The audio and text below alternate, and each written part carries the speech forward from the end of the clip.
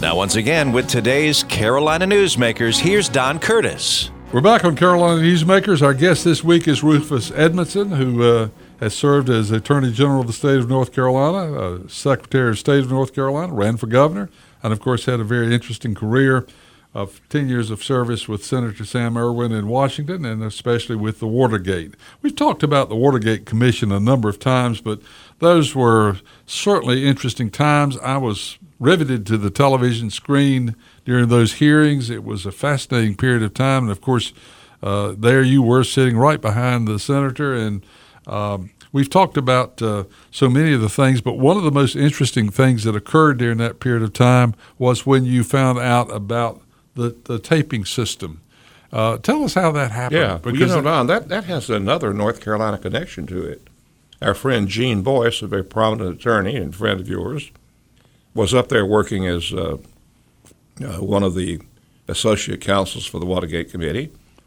And as we did with all witnesses, before they went on the stand publicly before the American people, they were in executive session, because every lawyer will tell you that don't ask a question unless you know what the answer is going to be. So I wasn't in there. Gene and his crew had a man named Alexander Butterfield in executive session, and because of Gene's quick thinking and knowing that he had taken a cue from something that John Dean said about John Dean said one time, "I thought I was being taped in the White House when I was with Nixon." And so Gene Boyce's crew asked the question of Alexander Butterfield, "Is there a taping system in the White House?" And he revealed it was, and that was one of the strongest points toward the downfall of Nixon. And remember, John Dean had been saying all along that the president was guilty up to his eyeballs. And so when the taping system was revealed, that would tell the whole story, but we had to get a hold of the tapes. And that's when I came into play, when Senator Ervin at one point called Richard Nixon and said, "Mr. President, why don't you give up those tapes voluntarily?" He said, "No, I will not. They're executive privilege." And Senator Ervin said, "That's executive poppycock," is the word he used. And so then I took it upon myself to deliver the subpoena, which was the first time, Don, in history of the country that a committee of the Congress had subpoenaed a sitting president. And I'll never forget that day.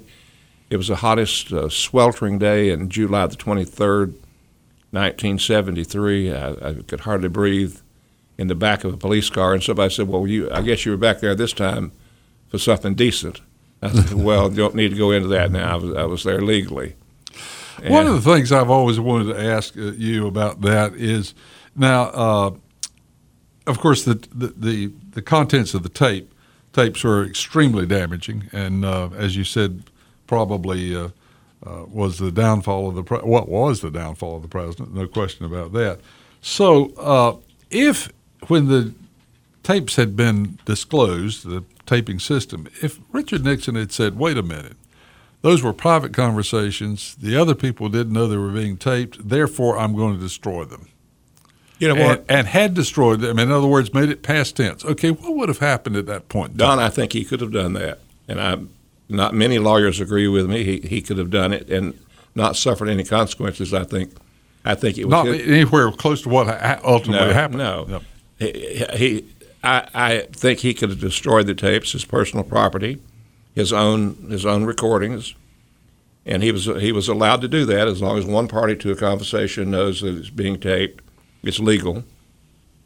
And I think to this day we would not have solved Watergate whatsoever, because all you would have had would have been the word of John Dean that the president knew it, and I do not think you would have had anybody removed from office but for the discovery of the tapes, and I think Nixon could have destroyed them. But you know what? His self-worth, and he thought so much of himself that he couldn't bear, Don, to destroy his own words, because he thought he'd be losing such a great part of history. And so he out-preserved himself.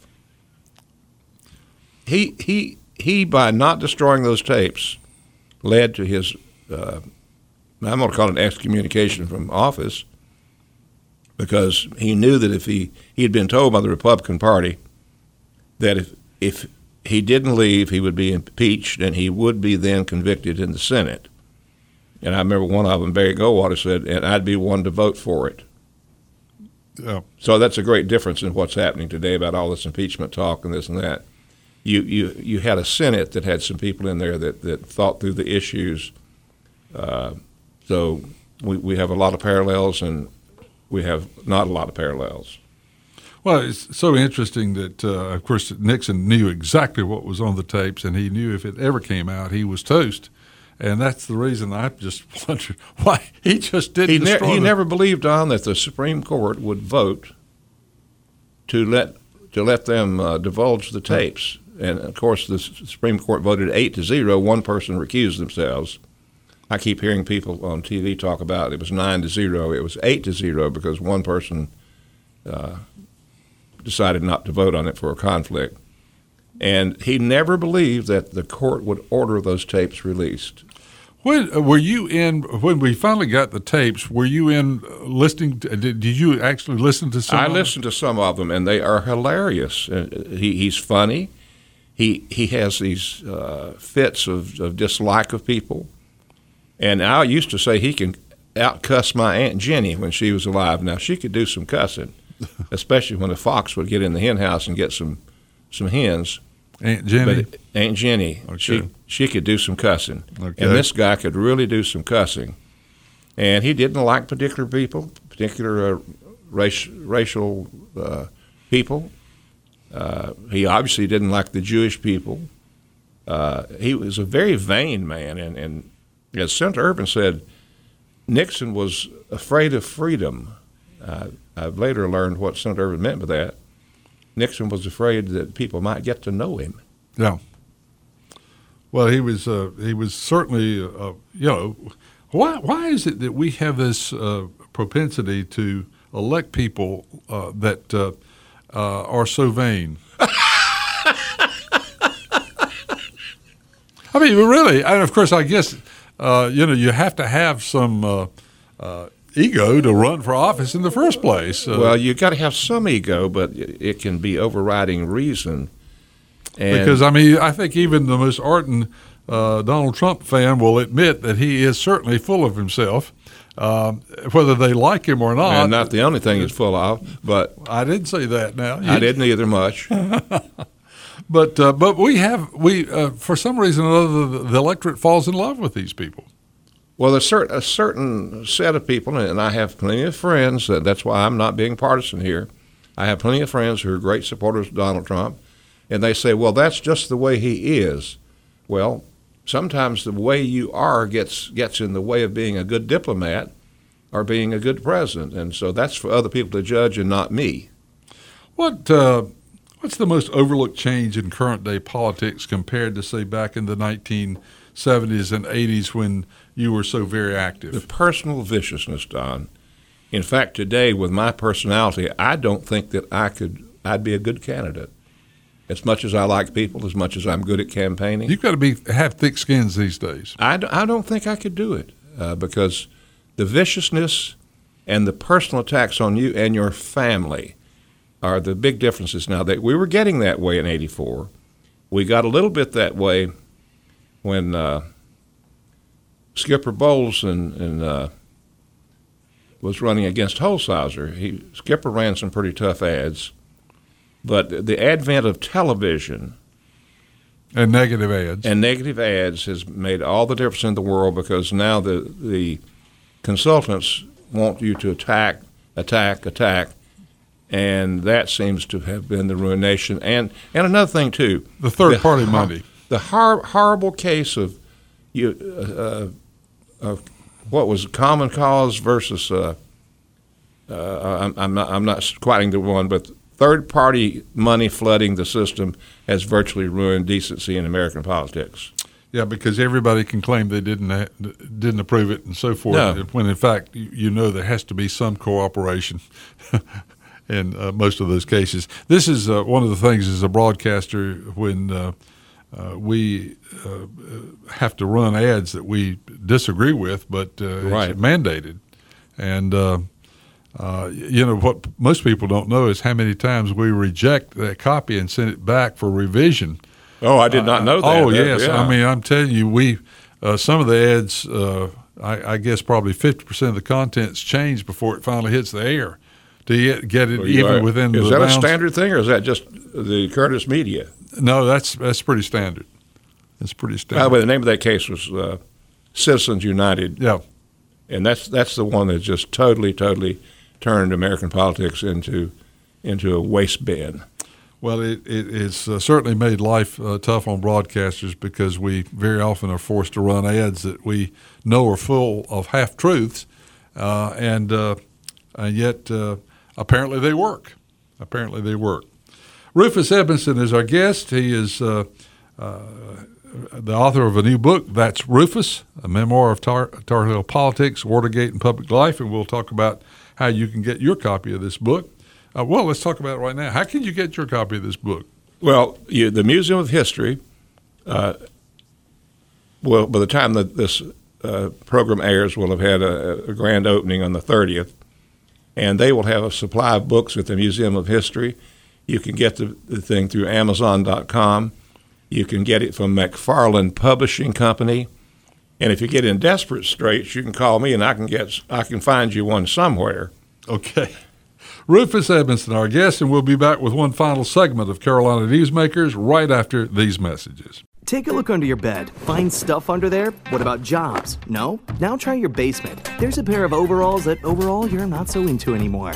A perfectly good laptop that hasn't sat in your lap in months. And even more stuff, but still no jobs? Well, you really have both. See, stuff is defined as household articles considered as a group. Sometimes this stuff is no longer needed. Wait, no longer needed? That can't be right. Because remember those jobs you were looking for? Those are really needed, and they're the stuff inside your stuff. Even inside that winter coat that moved with you to Phoenix. Our job is to unlock those jobs, and it starts when you donate your stuff to your local Goodwill. Here's how we do it. When you donate to Goodwill, we sell your stuff to provide job training for people right here in your community. So just by teaming up with Goodwill, you help create jobs. And isn't that worth parting with the leftover keytar from your 80s cover band? Goodwill. Donate stuff, create jobs. Find your nearest donation center at goodwill.org. A message from Goodwill and the Ad Council. The entire world watched. They watched each step down the rungs of that small ladder, one after another, and waited with great anticipation for that last step. It's one small step for man, one giant leap for mankind.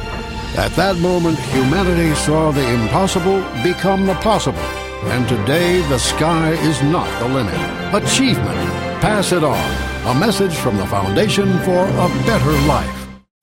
Carolina Newsmakers continues, and once again, here's Don Curtis. We're back on Carolina Newsmakers. Rufus Edmondson is our guest. He's been on our program a number of times. He and I have shared experiences as students at Chapel Hill, and of course, he's the pride and joy of Boone, North Carolina, having served as Attorney General of North Carolina, Secretary of State, candidate for governor, and many, many other interesting things that he's done through the years.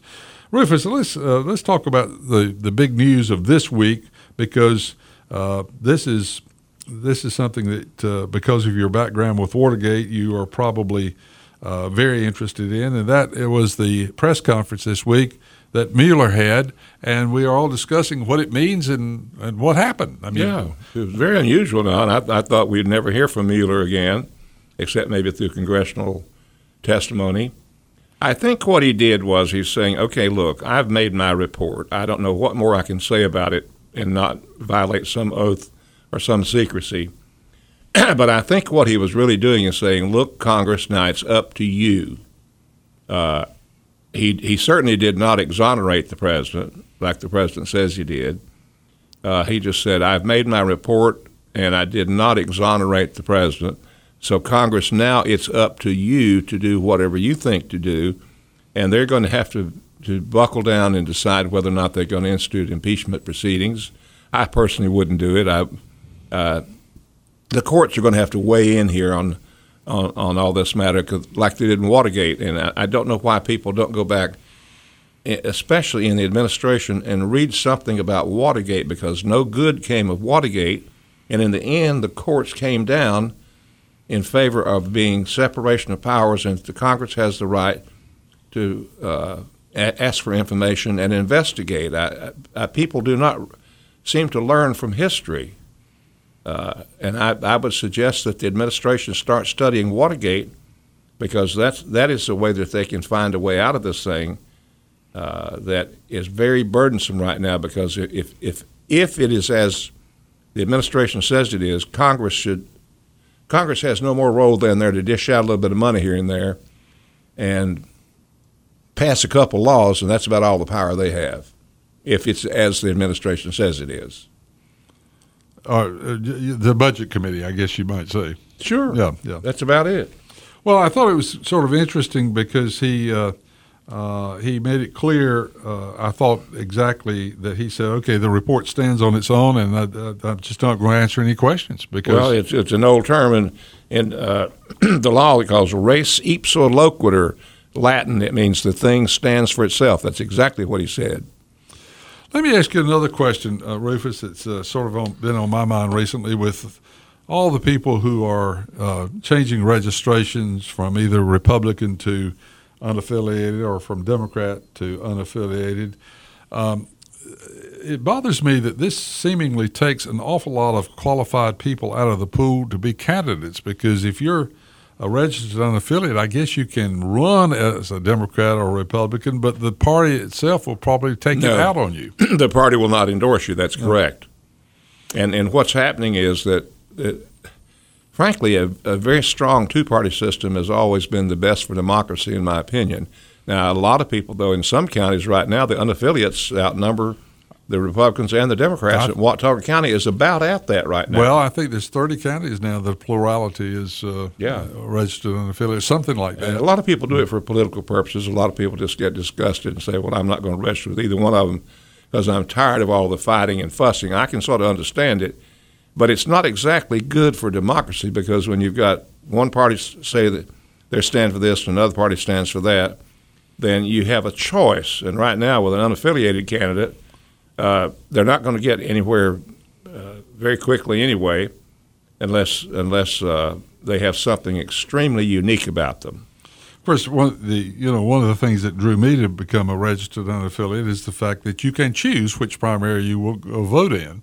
But I think it essentially takes all of those people out of the pool as a candidate, and that's the damaging part. It is. Because we don't have enough people who are in a position to serve to begin with, especially in the General Assembly, which it's a full-time job, but it's a part-time salary. And so there are only a handful of people that can afford that luxury of running and serving. Don, they're going to have to decide whether they really do want a part-time legislature or a full-time, because right now, as you say, only the wealthy and the retired with some good funds can do it. Yeah. And, of course, if you live in the middle part of the state, it's not that difficult to serve. But if you live in the extreme west or the extreme east, it's just burdensome to You can get to Atlanta quicker from Murphy than you can from up in Murphy. Whatever happened to Rock City? All those billboards that said you see 7 states from Rock City. Is Rock City still there? I assume it is. I love those things on the barn sides. Yeah, that was. I've never been to. Have you ever been to Rock City? Never have in my life. I used to wonder, was there a real Rock City? But supposedly you can see 7 states from Rock City. I see Jason looking very perplexed over there. I guess Rock City would be way back in the corner of around Cherokee or it must be Murphy or somewhere up there. I never saw it. Well, I saw the barns, but I haven't seen a sign in forever. So that's something we need to pass, a law that reestablishes Rock City. And Burma Shave. Yeah, Burma Shave will get signs too. Jason also doesn't know anything about that. So, Rufus, as you look at the state of North Carolina right now and the many challenges we have, what do you think are the 2 or 3 things that stand out as things that concern you as you look ahead for the next 5 to 10 years? What things concern you about this growing state? We are growing like leaps and bounds, and we've got all sorts of challenges. What do you look at and say, okay, these are the 3 or 4 things that really bother me? Well, the one that bothers me is the not planning for transportation the way we should. You cannot pave over the entire state of North Carolina when its number one industry is tourism. There's got to be a better way to move people around, and I'm not talking about the usual. I know you're going to not have the New York subway stuff here and this and that. There's got to be a better way to move people around. I'm concerned about their prisons. I believe that we are putting too many people in jail right now because we have harsh sentencing guidelines, and that seems strange coming from a guy like me, Don, that put more people in jail than probably anybody else. We need to get away with these mandatory sentences and try to rehabilitate people on drug stuff rather than throwing everybody in jail. And the other one is we've got to preserve our natural resources. You cannot allow polluters to destroy this state because it is so beautiful and so wonderful. And the easing up of environmental rules, to me, is a big mistake. Well, we certainly, and of course, growth brings its own problems. And of course, we've got this inequality or imbalance between the haves and the have-not counties that is also a major concern. Oh, there's no question about it. When you look at rural North Carolina, they're left out in every respect. And I think broadband internet is one of the big problems there, although I'm not a broadband guy. I'm not very technically savvy, but I believe it's time to do something about broadband for everybody. Well, we hear that a lot on this program. Rufus Edmondson and his new book, that's Rufus, A Memoir of Tar Heel Politics, Watergate, and Public Life. I'm assuming this copy is mine. You're correct on that. And I want you to autograph it before you leave, and then I'm looking forward to reading it because I think I've gone through a lot of this the whole time period, and it's going to be fascinating for me. Our program has been produced by Jason Kong, and he'll have another interesting guest for us. If you'd like to hear a repeat of this broadcast, you can go to carolinanewsmakers.com and do just that, or if you'd like to share it with a friend.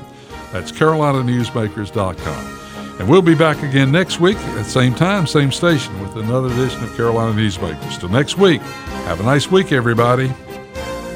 Carolina Newsmakers is a production of NCN and is heard each week on a network of North Carolina's leading radio stations. To hear a repeat of this broadcast, go to carolinanewsmakers.com. Carolina Newsmakers is produced by Jason Kong. Network engineer is Alan Sherrill. I'm Scott Fitzgerald, inviting you to join us again next week, same time, for Carolina Newsmakers.